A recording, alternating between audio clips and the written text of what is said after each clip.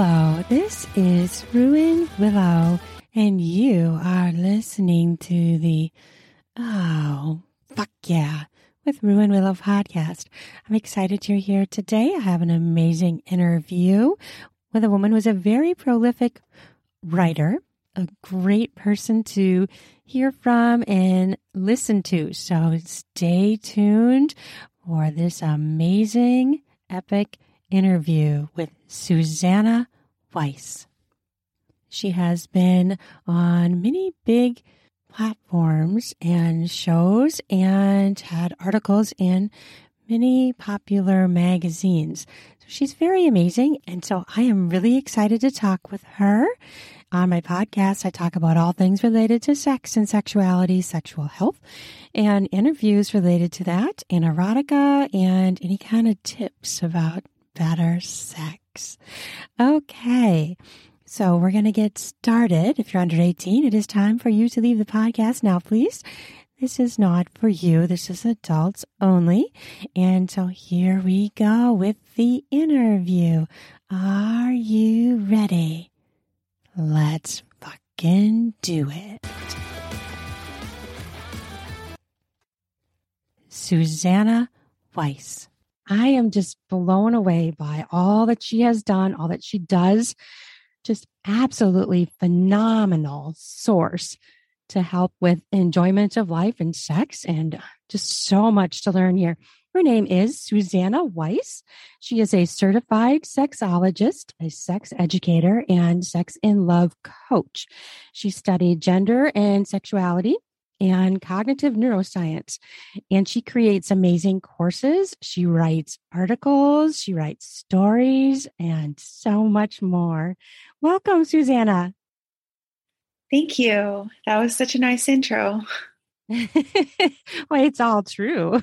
Absolutely. Just an amazing background you have. And what brought you to this point? Like, what drove you to do this type of work? I think what drove me initially was my experience when I started exploring sexually in college and was slut shamed for it, and realized that there was a double standard in how female and male sexuality were viewed, and that seeing how women were really denied agency over their bodies, and how female desire wasn't acknowledged, but rather men pressuring women into sex was almost considered the norm. And that just, to me, neglected that whole stereotype, just neglects such a big part of who I am and who a lot of women are. And so I think that was the first thing. And just as I studied feminist theory, I just really enjoyed geeking out over that stuff. And I just wanted to learn more and more. Oh, I absolutely agree with you. And I love that you're doing this type of work to help change that and change some of the attitudes that people have had for many, many years in our country regarding, female sexuality and enjoyment and pleasure. And, it ends up being men are included because that's how you procreate. But the women's pleasure doesn't play a role. So they don't even talk about it, which is really, really sad and disturbing. Mm-hmm. It is. It's like women are viewed like passive receptacles. Oh, exactly. And yet we're so complicated and amazing that just totally gets lost. And many people don't even realize, which is why I think what you do is so amazing. Like, so you have a free course that you offer for teaching people how to orgasm. And then you have a paid course that delves into it more heavily and thoroughly. Is that right? Yeah, so I created this free course, The Orgasm Cure, based on my personal experiences being unable to orgasm with a partner until I was 25. And I thought about what helped me get over that issue and sort of what also helped me experience more pleasure beyond just orgasming with a partner, but feeling more pleasure throughout my body. And so I sort of distilled that into 7 assignments for like a week. And then like the first week is just my own story. So anyone can sign up for that. on they can find it through my social media. Yeah. And I'm currently, enrollment is open for a course called Living Life Orgasmically, which is a 5-month deep dive into these concepts. So it covers basic things like the anatomy of the vulva and different ways to touch it, and also things that I learned personally in my own journey about being embodied and slowing down and learning to feel more pleasure in your daily life and experience sensuality. Because what I learned is that sensuality is the foundation for sexuality. And if you're only focused on your genitals, that actually inhibits pleasure in your genitals and elsewhere because you're not feeling to your full capacity. So the course is designed to teach people different ways, both sexually and otherwise, to expand their ability to feel. I love that. And yeah, that is spot on. I think that's true because I've experienced both levels of what you're talking about in my life. And it's true. It's sensuality. If you don't have that going on, your sex is it's gonna fall flat. It's not gonna be fulfilling. It won't be as ripe and full and lush. Yeah, that was sort of my experience, that I had this goal that I really wanted to orgasm with a partner. And then I figured out the technicalities of that and how to do that. And it was great, but there was also something missing because I was still very much in my head and I was fantasizing to get off. And it sometimes felt almost like I was masturbating with another person's body because I was just focused on that goal. And I realized that there's a lot more to sex than the technicalities of orgasm. Very true. Very true. And for people to find you, your website is SusannaWeiss.com, right? Yep. SUZANNAHWEISS. And then you're on Twitter as Susanna Weiss and Insta as Weiss Susanna. Yep, exactly. Awesome. And now, did you find that when you wanted to create this course, did you find that people were receptive to it? The free Which one one? is what I mean. The free one. Well, so I guess we'll talk about the free one first. Yeah, the free one. I've gotten a few dozen people signing up over the past few months, and I've gotten a few emails giving positive feedback, which is exciting. So yeah, I mean, I think a lot of people, male and female, but this is for female, like have trouble with orgasms and or like want to experience more with their orgasms and their pleasure and sex lives. Absolutely. It is so needed. I mean, I just feel like there's a lot of women out there just don't understand their bodies. And I just always want to cry when I hear about an older woman who maybe never even experienced an orgasm for years and years and years, but then maybe she finally did. I'm thinking of a specific instance where I heard a story of a woman who didn't orgasm for years until she was 60. Wow. Now, that's extreme and sad to me. It also shows that it's never too late. Like you can be in your 60s and still be like hitting your sexual peak. Absolutely. I think a lot of people in our country think, oh, well, once you're older, you no longer have sex. And that is so not true. Just that person alone is one example. And I've bumped into a few other people that are trying to project that into the culture that older people still have sex and they can enjoy it very, very much. That's true. Very true. That I just talked to a woman named Joan Price who does great work on that. She's a speaker and educator who she wrote a book based on being in her 50s, I believe, and having the best sex life of her life and realizing that no one was talking about that. And she started writing advice for, people who were not even necessarily seniors, but older than the typical like person who's portrayed as sexual, and discovered that sometimes people's bodies do change as they get older, but they find new ways to experience pleasure. And like there is so much potential to keep learning and growing no matter what your age. I love that. That's great work too. I think that's totally needed too.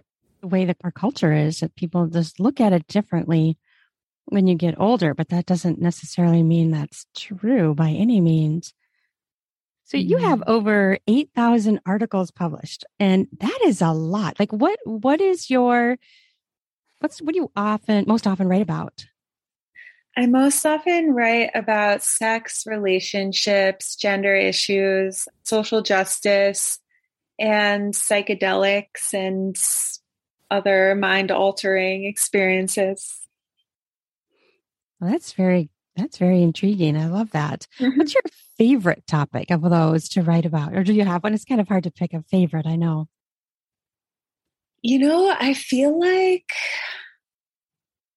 it's funny because it's not something I write about often. I've written a few pieces over the past few years on like science and quantum physics and the universe. And I feel like I want to write more about that stuff. I don't know that much about it, but that stuff really fascinates me. That is very fascinating, very interesting. Now, would you relate that to any sort of personal experience that people have? Or is you talking more kind of like a theoretical? Just theoretical. I wrote this article about Schrodinger's cat. Have you heard of Schrodinger's cat? No. It's this idea in quantum physics of a cat that's alive and dead at the same time, because through this theoretical experiment, which was never actually performed, a cat's life is linked to a radioactive atom with a 50-50 chance of decaying. And a quantum state theoretically exists, or a quantum system exists in two states at once. So before you observe this contraption, the atom both decays and does not decay, which means the cat is both alive and dead. And then you open the box that the cat's in and you see if it's alive or dead. I actually have a tattoo of that on my arm. To me, it was a symbol of how we have both good and evil inside us. And in each moment, we decide which to act from. That's totally poetic. That's not scientific. But I think I'm just fascinated by this idea, like that our reality, that we're living in multiple realities at once, and we could choose which one we want to actually live in. So, yeah, I'm interested in things like that, like where science intersects with philosophy. Yeah, that is very interesting. And I think that's true. I guess I never really thought about that, but we do exist and we are making choices and we live in the good or in the bad, if you know, most basic level. Yeah, that's very deep and very, very interesting. We're also kind of not making choices because our brains, there have been experiments showing that like our brain activity that makes choices actually starts before we're aware of the choice. So that's a whole other discussion. And I don't know how both of those things can be true, but I somehow believe they're both true, that we're making choices and we're not making choices. That is very interesting. I could imagine that as well. Just very interesting. Kind of mind blowing. That's very cool, though. It's a great thing.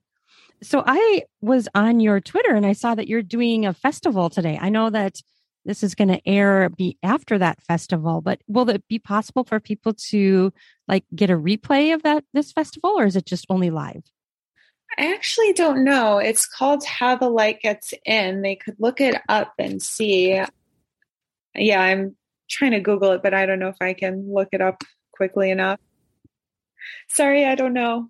Well, that's okay. Maybe by the time this airs, if there is a link of people that they could actually like purchase a replay or somehow watch it, then I could add that at that point. Yeah, I'll also, if there is, I'll probably share it on my social media. Oh, sure. Right. What are you talking about in the festival?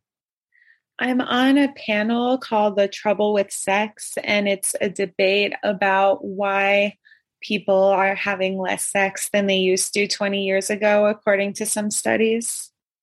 Okay, very interesting. Yeah, the way they framed it is a little problematic. I'm probably going to say something about this. There's like in the description, there's this question, like, is it a victory for the Me Too movement that people are having less unwanted sex? But I feel like that's a different question because rape isn't the same thing as sex. And like, I don't think people are reporting fewer sexual experiences because they're getting raped less often. Like, I feel like those would be two separate things in someone's mind. So I'm going to probably point that out. I don't know why people are having less sex. I think it could be because people are getting into serious relationships. They're waiting longer to do so. So if you're in a committed relationship, you'll probably have more sex just because there's someone always available. That's my guess. But we'll see what everyone says. Right. Yeah, that all makes sense. Yeah. And your point about the question. Yeah, absolutely. It's a totally different situation. So I saw that you also have an erotica story out in the Big Book of Orgasm. Is that out yet or is it about to release? Yeah, that came out just a few days ago. Oh, nice. Congratulations. Thank you. What's your story about?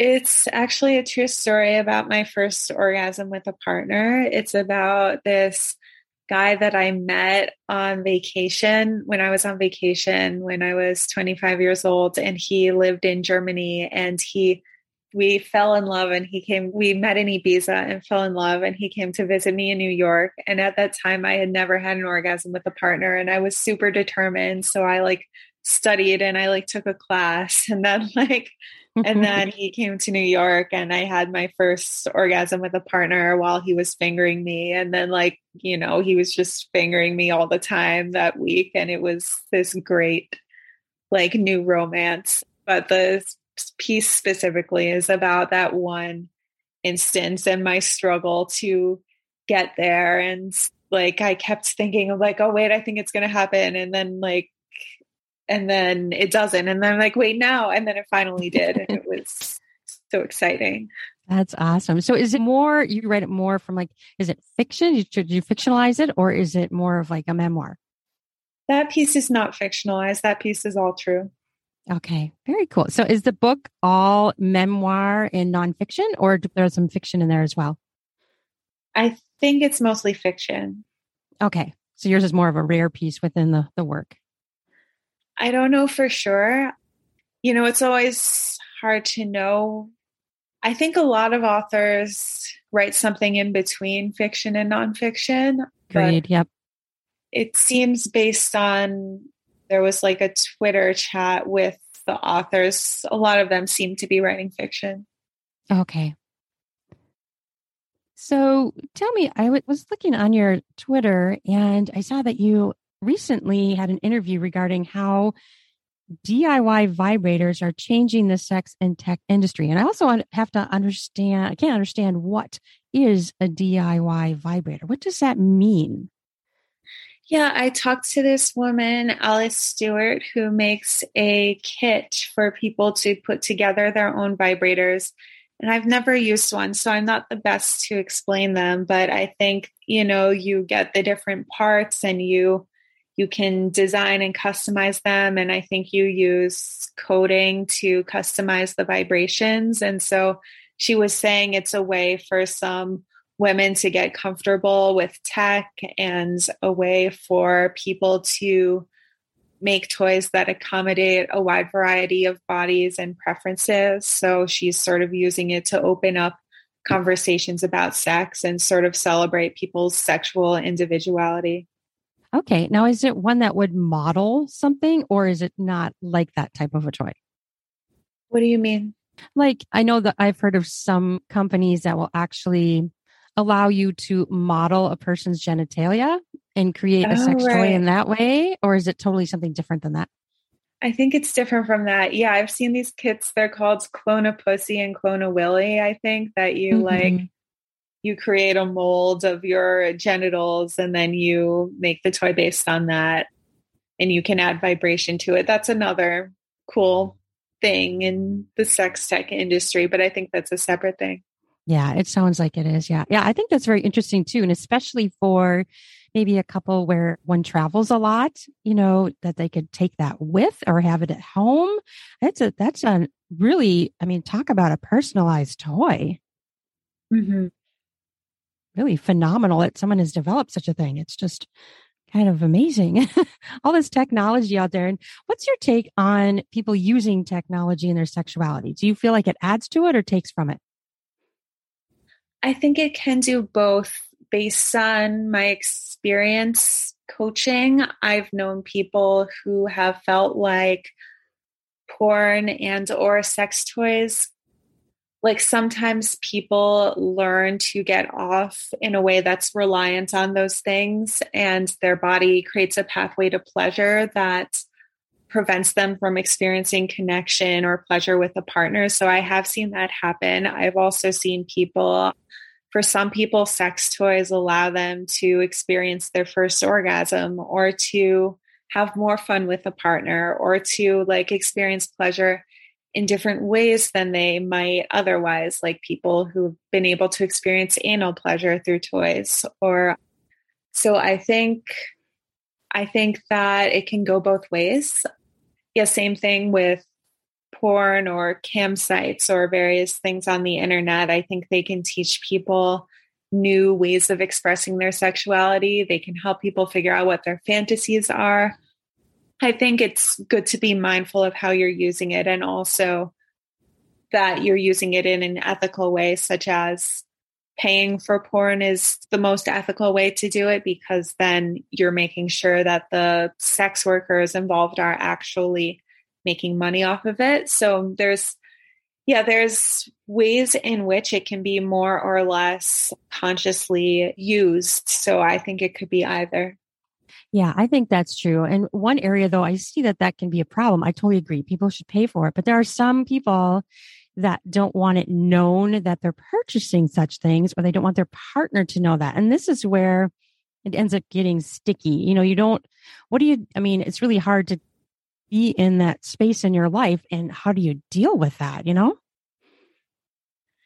Yeah, well, I think that if somebody didn't want their partner to know that we're purchasing porn, there's a problem there that needs to be addressed. You know, is it because it seems like there's a conflict of desires or a conflict of sexual values? If someone would not be okay with that partners should discuss. So I feel like that's probably something that shouldn't be hidden unless there's, I don't know. I know some people are in abusive relationships and don't necessarily feel like they can do anything without repercussions from their partners. But in general, I think that that's something that should be discussed.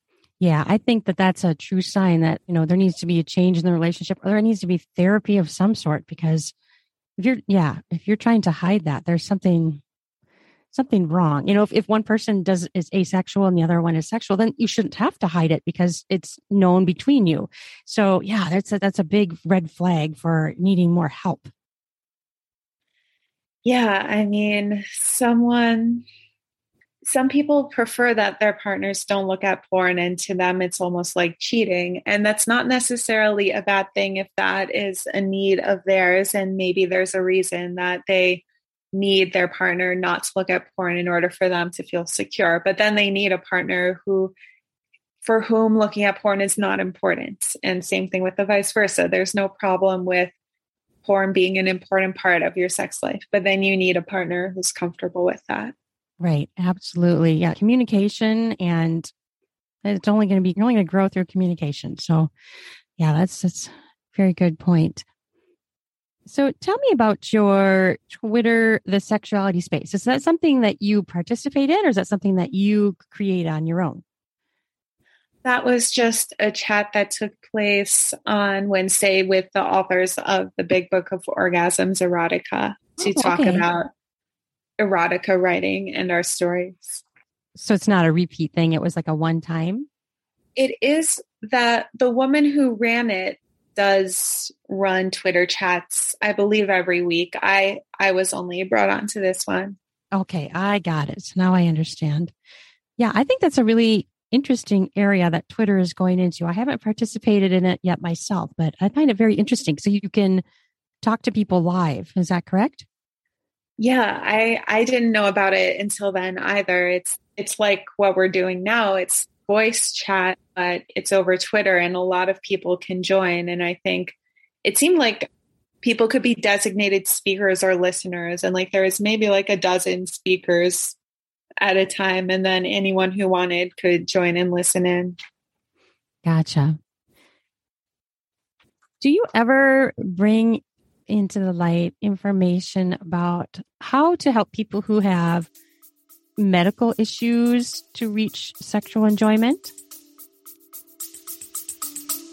We'll be back after a quick break. This episode is brought to you by the spring cleaning champions, Manscaped. This season, make sure the man in your life grooms his carpets, and his drapes with the leaders in below-the-waist grooming. Have him clear out that winter bush with Manscaped's Lawnmower 5.0 and watch his confidence bloom like the springtime flowers. Embrace the season and have him join the 10 million men worldwide who trust Manscaped with our special offer. Go to manscaped.com and use code RUIN. You have to use my new code RUIN, RUAN, for the 20% off and free shipping. Have you ever been doing some oral pleasure and got some hairs in your mouth or your teeth? Well, Manscaped can help with that. Try being clean-shaven or spring cleaning. After he uses Manscaped, you can say, let's get some busy with some spring fever in the bedroom.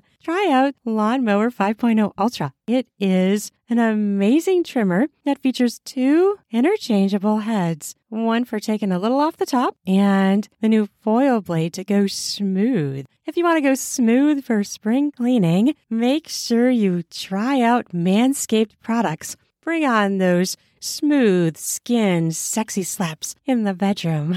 And how do you do that? Use Manscaped products to shave clean down in your pubic area. Get 20% off and free shipping with the code RUIN. You have to use my new code RUIN, RUAN, all caps at manscaped.com. That's 20% off and free shipping with code RUIN at manscaped.com. Nothing like a little spring cleaning in his pants, right? In your pants if you're the man. Spring clean your groin area. Try smooth. Try it with Manscaped. I have thought about that a lot because I've personally had my own medical issues. And I think that women and non-binary people in particular, our medical issues get normalized, get ignored, or get trivialized. And I think that that could be behind some of our sexual issues. I know that lots of medications can lead to difficulties with arousal or orgasm. Women are more likely than men to be prescribed SSRIs, which are an antidepressant, then it can interfere with sexual function. And I know personally, when I was prescribed Prozac when I was 17, nobody told me that it could interfere with sexual functioning. So I went a few years, I think that was a big reason I couldn't orgasm with a partner, but I didn't even know initially that that was a part of it because nobody talked to me about that. So I think, and later in life, I experienced bladder issues and pelvic floor dysfunction. And I noticed that as I worked through that, more sexual sensitivity opened up. And I think there are probably a lot of women who have some kind of pelvic floor dysfunction, who have tightness in their pelvic muscles that may be inhibiting pleasure. So I think that's actually a big part of sexual functioning that we don't always talk about, is that a lot of women have undiagnosed illnesses or medical problems or reactions to medications that aren't known. And it's not all psychological. Sometimes there really is a physical thing going on. Yeah. And I ran into this topic. I was interviewing a CEO of a sex toy company. And one of the things that they do, which I thought was just fantastic, and it really blew me away, is they have a sex toy that is used as therapy for someone who has such things. And what it does is the woman is to use it on her vulva, and it is supposed to increase blood flow to that area. And they use it over a period of time, 12 weeks, whatever. And there's a schedule. And this is supposed to help their body heal in that area so that they can have better sex, more satisfying sex, feel more. And I was just really blown away. Wow, that is just such a huge piece of tech that is so valuable. I mean, that can help so many people. I think I might have tried out something like that. I'm looking it up now because I wrote an article about it. Was it called Fiera? No, it's the company. I believe they're called Mystery Vibe. Oh, interesting. So Mystery Vibe, I know them. I think they were originally created just as a sex toy, but I did see a study showing it was used to treat sexual dysfunction. So that's interesting. There's also a device called the Fiera that's specifically for that. And it's not even a vibrator. Like the vibrations aren't strong enough that it would like lead most people to orgasm, but it just increases the blood flow to your genitals. And I remember trying that before sex and feeling like it did make me more aroused and like made it easier to feel pleasure. Interesting. Yeah. And I was really amazed by some of the products they have. They have one that also helps a person with a penis maintain an erection. And it also has components to it that will also pleasure a person with a vulva. So it's just like this 2-part toy. That interview hasn't gone live yet, but it was very, very interesting. And they just are doing some amazing work. Just really mind blowing. Yeah, tech is becoming a part of sex. And I don't think it's a bad thing at all. I mean, like you said, it could go a negative way, which almost anything can go into a negative way. But I mean, just the potential for helping people is just ginormous. Yeah, I actually just wrote an article about the use of sex toys for people with chronic illnesses and disabilities, and how for people with issues with mobility or with fatigue, sometimes sex toys can allow them to experience pleasure or orgasm without having to strain muscles that or give them difficulties, or without having to, to exert themselves too much. And there are certain toys that are made specifically for people with disabilities. Yeah, or a toy that's very quick. Like I'm thinking of a discussion I had with a follower, a fan, a friend, whatever you want to call them. And his wife has a lot of lung issues. So for her, getting hot and heated, out of breath issue is kind of what ruins it for her. And so for me, it's like this woman could still enjoy sex if she had a sex toy that maybe got her there faster. And they both could find enjoyment with him using it on her and helping her get there and her just actually feeling it. And so tech, I can see why some people might be scared of it or think it's going to replace someone, which it could never replace a person, but it can have such huge value in such a case. Yeah, it could. I mean, I wonder if she's tried toys like the Satisfier or Womanizer that are like geared toward getting people off really quickly. Right. Yeah, exactly. That's the kind of thing she needs. And it's hard to me when you see that kind of situation, because whether she wants to leave sex out of her life or not, she hasn't even tried these particular toys and is making that decision without having tried them. And she's just going to be missing out. Very tough situation. So I saw that you also like to write poetry and erotica. What do you like to write about most often in those? Gosh, I haven't written poetry in a while. I've published a couple of poems. Let's see, one of them is called Dancing with Snakes, and it's a poem about sexual healing. It's a poem about a fear of snakes and how it sort of represented to me a fear of sex, and how I learned to sort of make friends with the snakes and to like no longer fear sex or men and just reconceptualize sex in my mind, which I think is something that came from that sexual awakening I had in college, and that realization that sex wasn't an act of taking something from a woman, but it could be an act of her taking something, or even better, of both people sharing and no one taking anything from another. So that was one of my favorite poems I've written. The other poem I have published, it's kind of fun. It's actually uses the metaphor of Schrodinger's cat. And it's this story about this acid trip that I had like in 2016, and this weird thought I had about Schrodinger's cat. And it just kind of paints this funny like picture of this acid trip with my friend in like my brother's garden, who I hope my brother doesn't find out about that. I don't think he would actually care, but yeah, so that was just like, I don't know. I've written a lot of poems that sort of weave together philosophy and my own personal experiences. Very interesting. Do you feel like when you write, do you ever do anything to get you in the state of mind that you're ready to write, or how do you do that?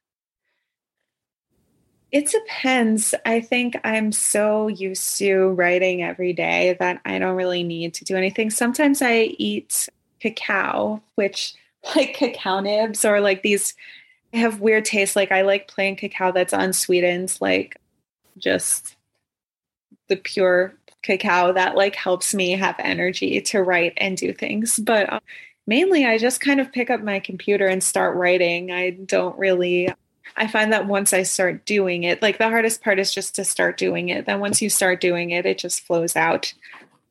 That's more for articles. I think creative writing is a little trickier because you need to feel inspired. And sometimes you need to take time off of writing or working in order to start to feel inspired. Like some ideas have come to me while I was at the spa in the sauna or the jacuzzi or in the shower or something like that. Yeah, I think that's very true because I also write nonfiction and fiction as well. And I often find I get a lot of ideas in the shower, which is interesting. I don't know why that is, but I've heard other people say such things, whether in the bath or something around water, or I don't know if it's the routine, but our brains somehow, it goes somewhere else sometimes. What Yeah, I is, mean there have been studies showing when people step away from a problem, like they're trying to problem solve, and when they step away from it, then they are more able to think of creative solutions. So I think that's true for writing as well. yeah, that might be what it is. Or, like people will often say that might wake up with an idea, like their brain was working on it perhaps while they were asleep. Exactly. I wake up with ideas in the middle of the night sometimes. Do you keep paper by your or your phone by your bed so you can write it down or jot it down? Yeah, I actually do. I have paper and a pen because I don't want to expose myself to electronics when I'm trying to sleep. So I have like old fashioned paper and pen, although I know I'll probably lose it. So I like take photos of what I write. Oh, there you go. Yeah. And I think too, I feel like you need to write it down quickly because sometimes those thoughts you can somehow easily lose if you don't document them. I know. I always think, oh, that idea is so good. Of course, I'll remember it. And then in the morning, I completely forget it. Yeah. Especially at night. I feel like that happens to me too, or right away in the morning. It's kind of like when you're trying to remember a dream, but as the more awake you become, the less you seem to remember about that dream. I know. I try to write down my dreams as well. I worked with a Jungian therapist who actually helped me interpret dreams. And it was really fascinating just what different things symbolize. Oh, I bet that would be very fascinating, very fun too, and enlightening. Yeah, she noticed there was a lot of like pregnancy in my dreams, a lot of Ah, sex and a lot of pregnancy, which she took to mean like the birth of something new. And yeah, she sort of taught me how to like when you dream about other people, they can represent a side of yourself that has the qualities of that person. So hmm, it's not necessarily about that person, it's about like you reconciling with a part of yourself. very interesting. So much we don't know, right? There's so much we do not know, and it's very intriguing.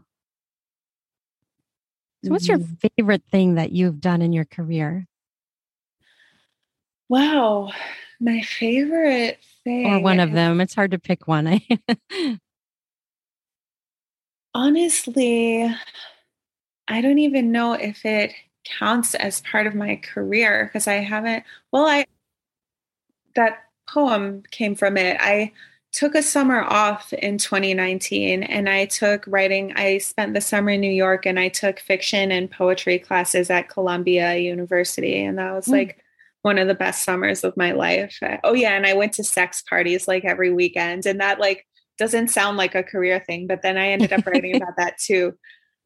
So that was like my ultimate, like best.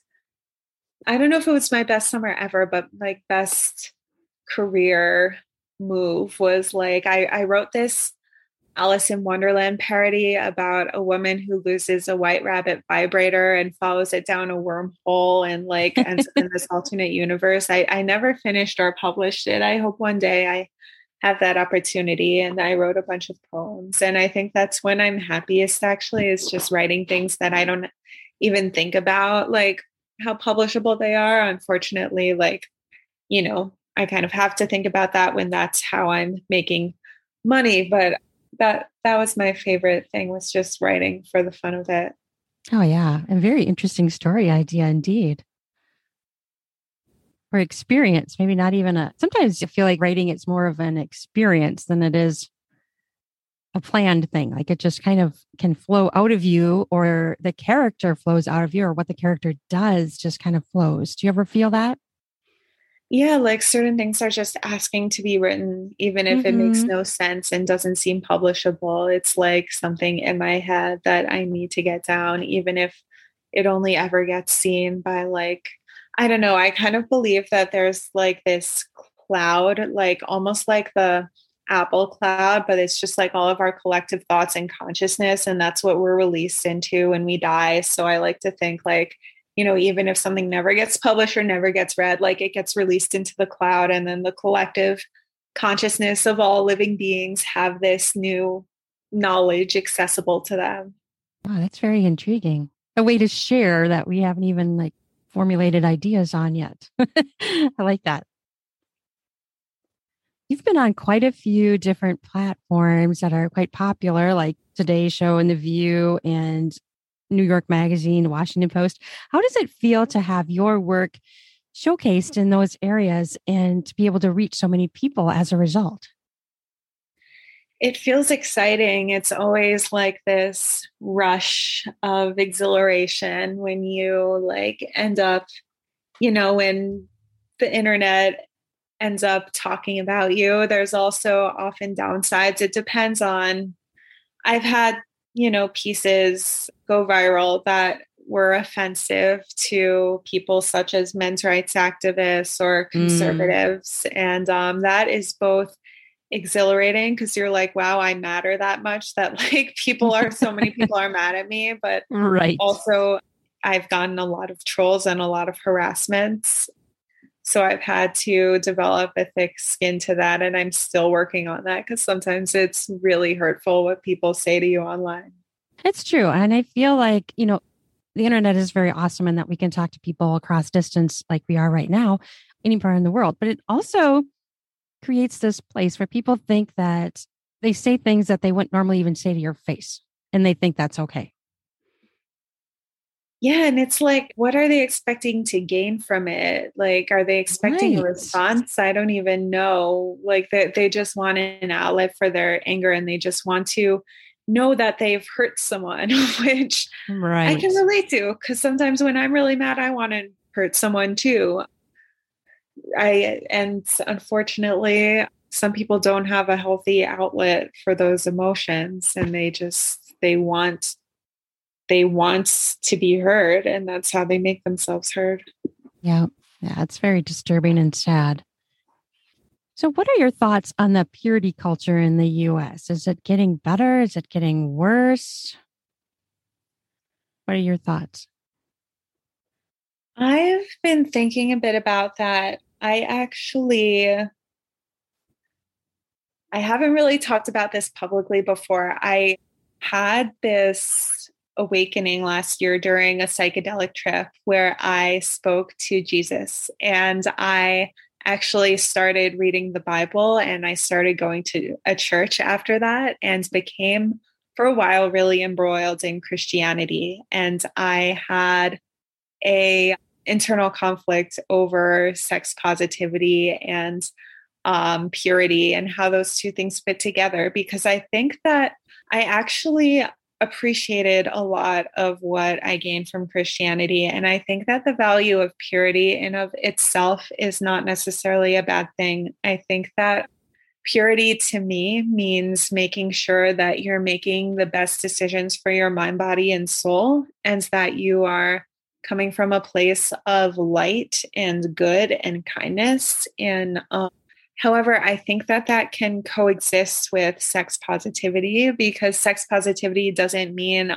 neglect your mind or soul and like only pay attention to your genitals. It can mean that you want connective experiences. It can mean whatever it means to you. Some people don't always want connective experiences, and that's fine also. But I think that we have this dichotomy in our culture between sexuality and purity, or desirousness and purity, or sensuality and purity. And I would like to see those two things brought together more often. And I think that they are.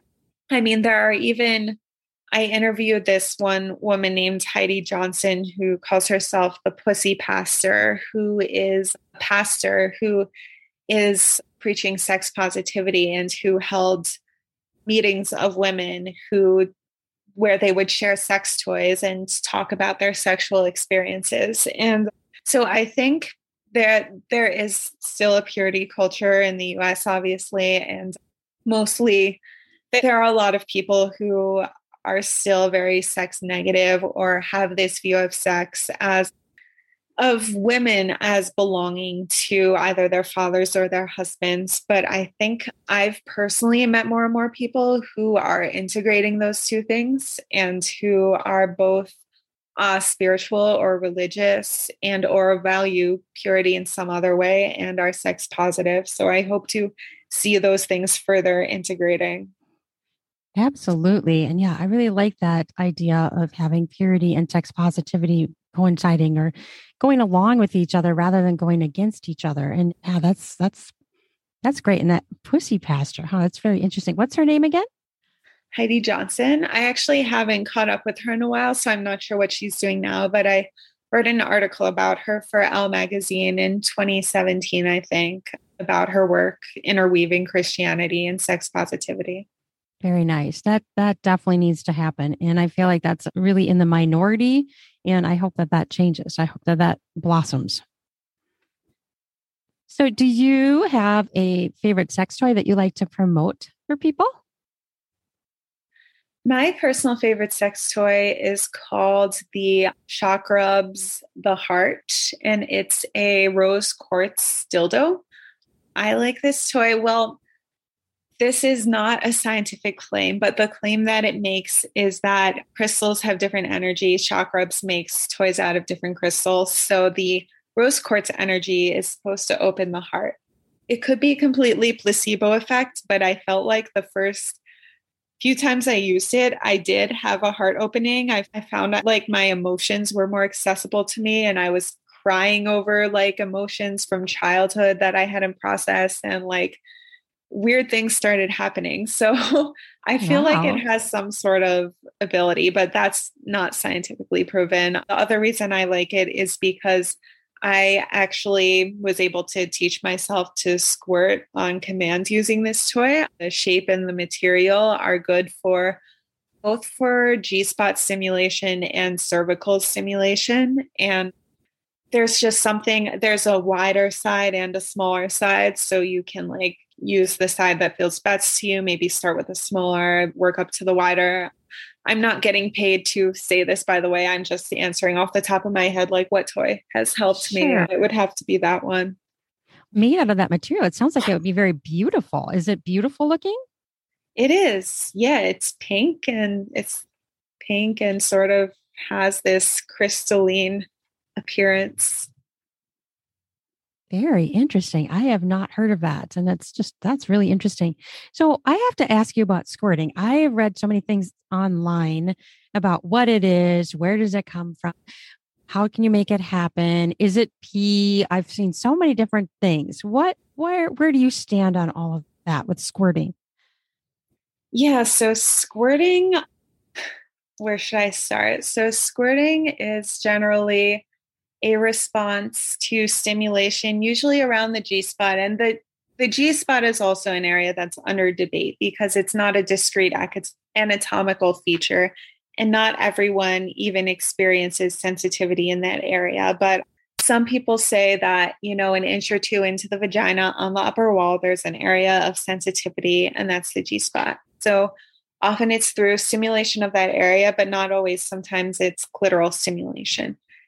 It could really come from any kind of stimulation, but it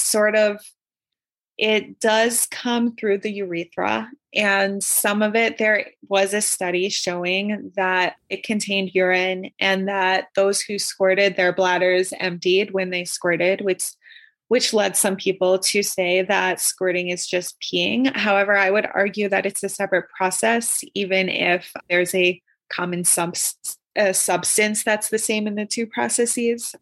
There's also squirting may in part include urine, but it also may include other fluids from the vagina and what they call the female prostate. And so I think that it's, regardless of whether it's pee, it's a separate process. And if you are having sex and you're aroused, it's not easy to pee. You have to almost turn on a different process in order to pee. And so I think that it's not pee, but it also isn't necessarily an orgasm. That's a common misconception that people think. I think because, penis owners assume that because for them, the expulsion of fluid is almost always associated with orgasm. And they think that that is how it is for a vulva. Mm-hmm. But actually, squirting without orgasm often happens. For some, they do happen together. But it's unwise to make the assumption that someone has orgasmed because they've squirted. And some people will stop pleasing their partners because they've squirted when actually they're just starting to get excited and they have not actually orgasmed.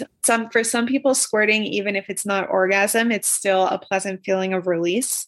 And for some, it may not actually feel like anything at all. So there's a wide range of experiences with squirting, but it is a real thing and generally a positive thing, but also shouldn't be fetishized or made out to be sexual applause, as Lola Jean, who's a squirting expert who I once interviewed on this, she said, people see it as sexual applause.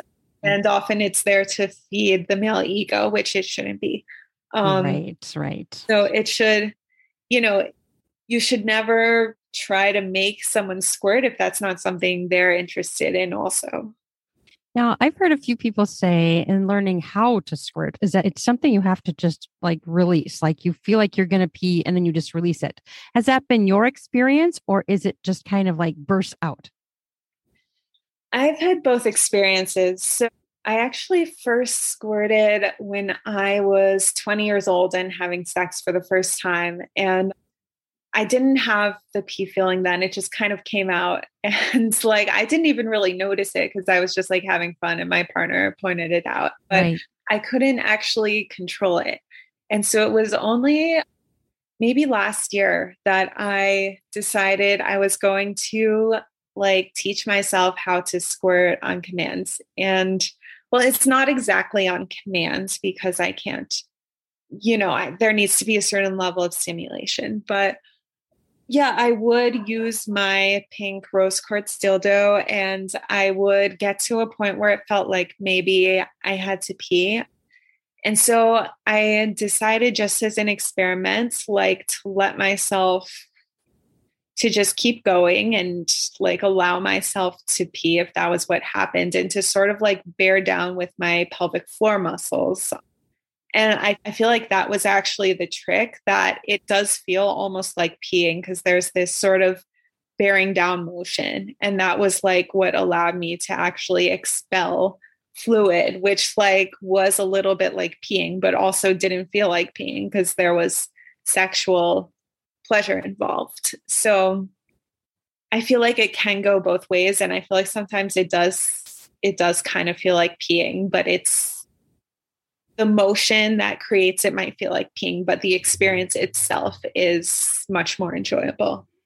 Very interesting. I feel like there's not a lot known about squirting scientifically and personal anecdotes. And so it's just interesting to talk with you about it and hear your experiences.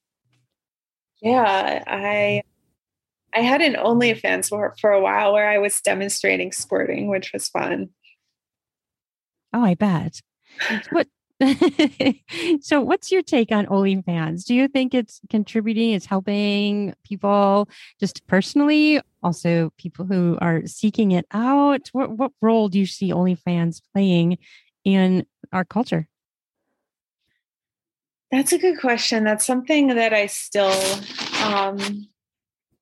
still grappling with. I think that it can be a way for people, like I said, to learn about their desires and to, for a lot of men, what I found when I was on OnlyFans was a lot of men just wanted to learn about female pleasure and wanted to learn how women's, or at least cis women's bodies worked. And a lot of it, even though not always intentionally educational, ends up serving that purpose, because like a lot of the cam models are female and a lot of the customers are male.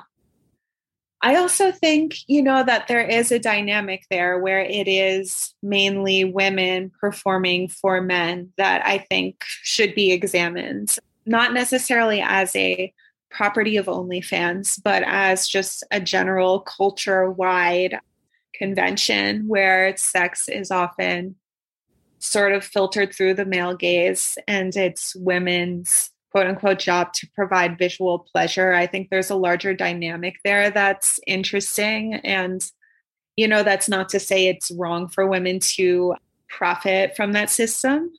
I've done it, but I think that, I'm just wary of, I think that a lot of, it's almost as if whenever a woman does anything sexual, it is deemed empowering. And I think that the concept of empowerment has become cheapened, and that we should really examine gender dynamics of, like some people called Playboy spreads empowering because it's women being sexual. I personally don't know if it is always women being sexual when they pose nude on a magazine, or if it's in fact catering to men's sexuality. And I think there needs to be, representations of sexualities that don't fit that norm. And there is that on OnlyFans. There are queer accounts, people with a wide range of body types, people with disabilities and whatnot. So yeah, kind of the same I said about like porn or vibrators, like it could be used for good or evil. I think one interesting thing I thought of while you were talking about that is the difference between Playboy spread and an individual running an OnlyFans is the individual is deciding how they will lay, how they will portray themselves, how they will communicate through their bodies. Whereas in a Playboy, it's done by the photographer, most likely. Hey, move this way. Hey, bend that way. That's a huge difference. There's a huge difference between those. And it's kind of the difference also between directed porn and amateur porn. That's true. I haven't really thought about that. I mean, there's, of course, people will be considering, even when it's self-directed, what will be the most appealing to viewers. But true. Yeah, I think when things are put in the hands of the performers themselves, then they have more freedom to buck convention. And they may be going from convention just based on their own selves, but it's still an expression through them, even if it includes that filter. It's still from them. Yeah. Very interesting. And I find it very interesting also that people tend to like amateur porn much better than they like the scripted porn that's made by perhaps a big company. It's interesting. People just seems more real to them and more genuine. And I know if it's a couple doing it and they want to express themselves in that way to the world, I think it is more genuine and more valuable. Mm-hmm. Yeah. Have you heard of the site Make Love Not Porn? No. It's all amateur videos. And the idea is to sort of show how real couples connect and to show lovemaking rather than just sex. So to show emotionally connected sex. Oh, nice. Is it a subscription site? It is. I think it's pretty cheap though. I think it may just be like $5. I don't know exactly how much it is, but yes, subscription. Right. Oh, that's good. I'm glad it's subscription so that people, I'm sure they probably have previews. Yeah, so that the people can get paid. And I guess that's one good thing about Pornhub too, is that people can put things up there that advertise something bigger that someone can purchase. So it's a way for them to kind of get in front of people who maybe would potentially buy a full video or something like that. So I think the Pornhub stuff isn't all bad, even though it's free, because if it creates a place for people to advertise what they are selling. That's true. And it's their decision to put it up there as well. It's kind of like I think of it as social media where people may put up a blurb of their book or just something talking about their book or something like that. It's kind of a way to advertise because in our country, we have a really hard time advertising such things. Like as an Amazon, you can't advertise your erotica. Well, they'll publish it for you, but they won't let you pay for ads, which is really sad. And, because they have many ways to filter things. There's no reason they can't do this also and let us purchase ads for our work to bring it to the people who want to see it, people who are buying it or reading it already. Yeah. Why aren't people allowed to do that? They won't let you. It's a big thing, a big beef among many erotica authors because I interview a lot of them and who are independently published or self-published, and Amazon won't let you do it. And I even just interviewed a man who has a book, a self-help book for men. This is a self-help book for sexuality for men. And he told me Amazon won't even let him advertise. Like, that is ridiculous. Weird. It is weird. And his is labeled as self-help. And it is a self-help book. I've listened to the entire audiobook and it's helping men with relationships, how to be a better partner, how to be a better lover, just general self-help. Like, why does Amazon just they just knock all of us out? I mean, anybody talking about sex, they're just like, oh, nope, sorry, you can't advertise. It's really sad. Frustrating, but we keep trying, right? Yep. Do you see yourself continuing to write erotica or more nonfiction articles in the future? In the future, I hopefully will be writing books. I've been trying to get a book published for almost 5 years, and which is actually not that uncommon to spend that long trying. And I'm still working away at that. I have 2 different proposals that are actively being circulated among editors, both sort of in the realm of feminist nonfiction and cultural critique. And I've also written like 4 different versions of my memoir, none of which seem like a version I would really want to publish, but I feel like I'm getting somewhere with that. So yeah, I have all these books planned out in my head that I want to write one day. And I hope that one day I'm mainly writing books. Right. Yeah. And when you pitch a nonfiction book, it's very different than a fiction book, right? Because you're pitching the idea and the outline, like a proposal for nonfiction. Whereas in fiction, you have to have the book written as you are pitching it. They're very different approaches. Yeah. Well, for nonfiction, you do need 2 or 3 chapters written. Okay. But yeah, I haven't written fiction besides that Alice in Wonderland parody that I've never tried to publish, so I don't know much about it. Sure. Where would you like to see your career go in the future? Like, what would you like to achieve other than books? I would like to be a leader in the field of sexuality. I would like to be seen not just as someone who transmits information that I learned from others, but someone who comes up with their own theories and who changes the way people think about sex. So I'm not sure exactly what that would look like. I would really like to grow my coaching business and to be, I guess, more of a thought leader, someone whose ideas about sex or about relationships or about people and the world are changing how everyday people relate to others. That's a great goal and a very needed thing, I think, in our world.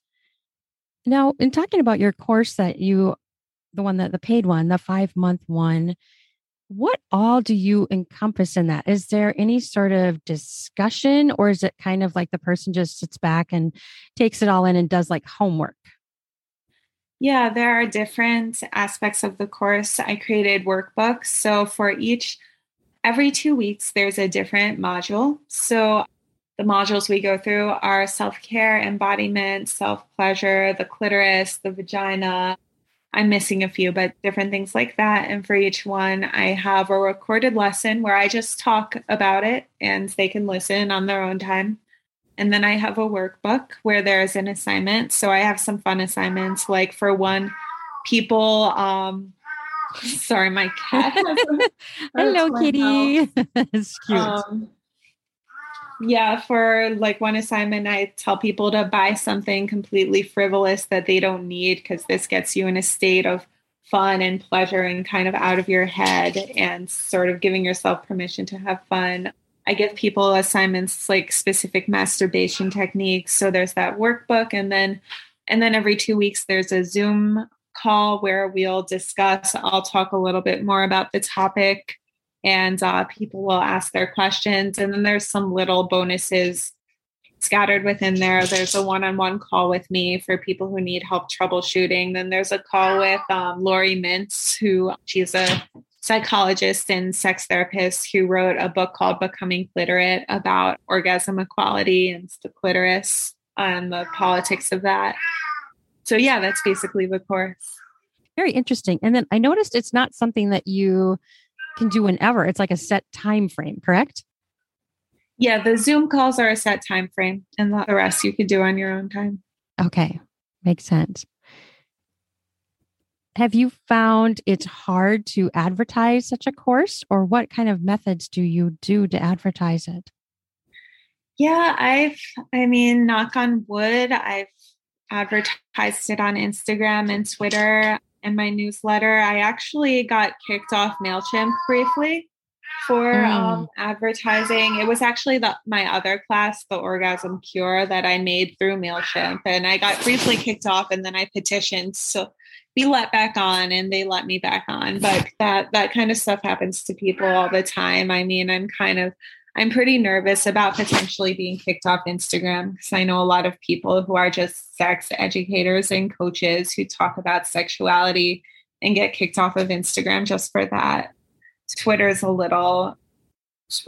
more permissive of that kind of content, but yeah, that's definitely a problem that escalated with FOSTA SESTA, a law that was meant to prevent online sex trafficking, but also spilled over into all this other online sexual content that ended up getting censored.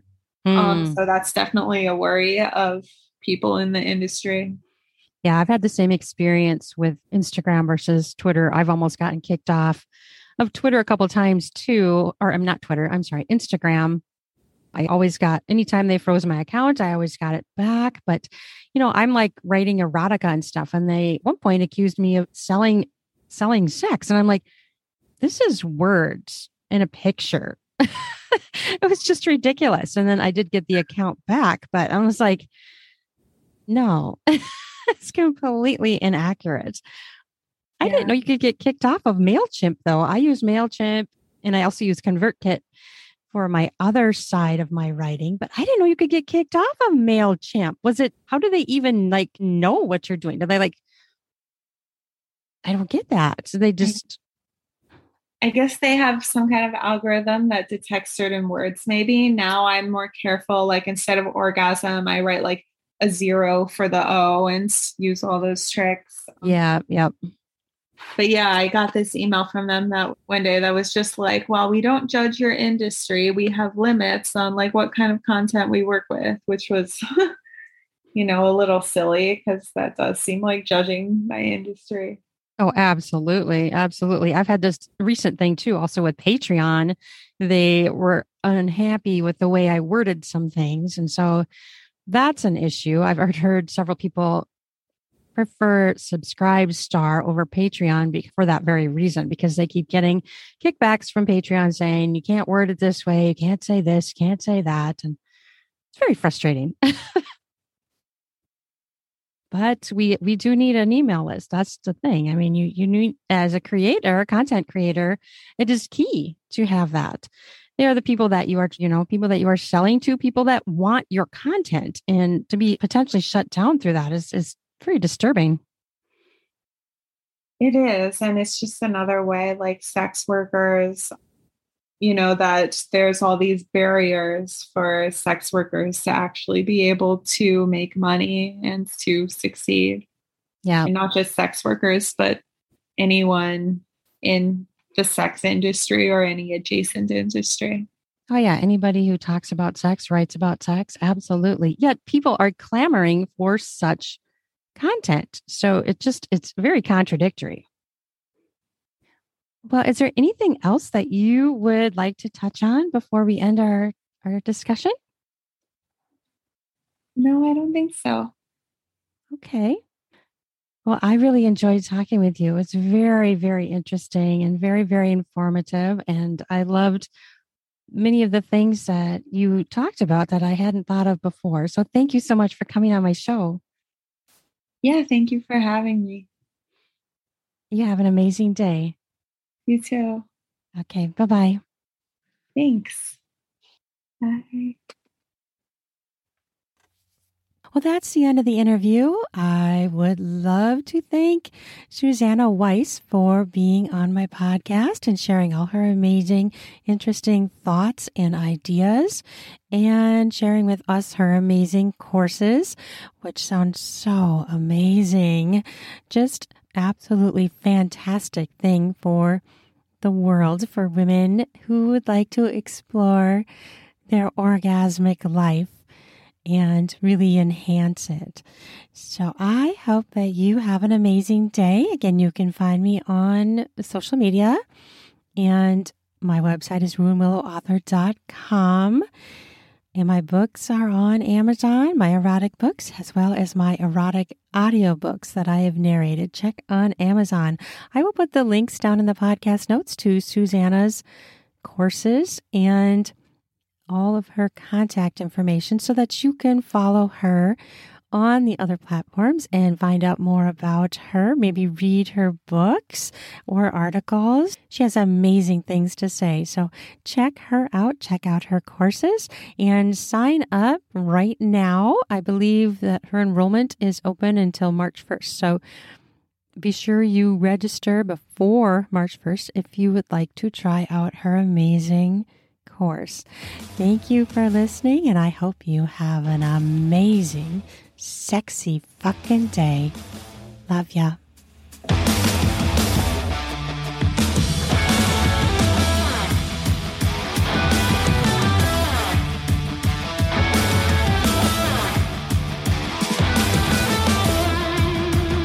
Ready for some spring cleaning of your beard and groin hairs? Try out Manscaped products where you can get 20% off with my new code RUAN, RUAN, to get 20% off and free shipping. In order to get the discount, use the promo code RUAN, RUAN, to do that spring cleaning to get yourself ready for sexy times. Heat up your spring with a new shave, a new trim. Perhaps try going bare.